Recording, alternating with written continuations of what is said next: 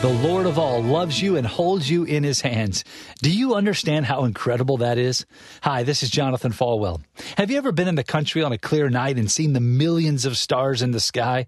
It's amazing. Scientists tell us that with the naked eye that you could count about 9,000 stars. With binoculars, over 200,000 stars. And there are over 100 billion stars in our galaxy. That's crazy, but listen to a verse right out of Psalms.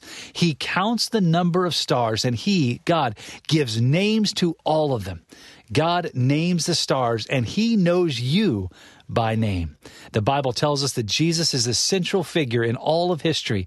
They place Jesus right where he belongs, at the top of the pyramid of time and space, and that is the one who died for you. He's Lord of all, and he knows you by name.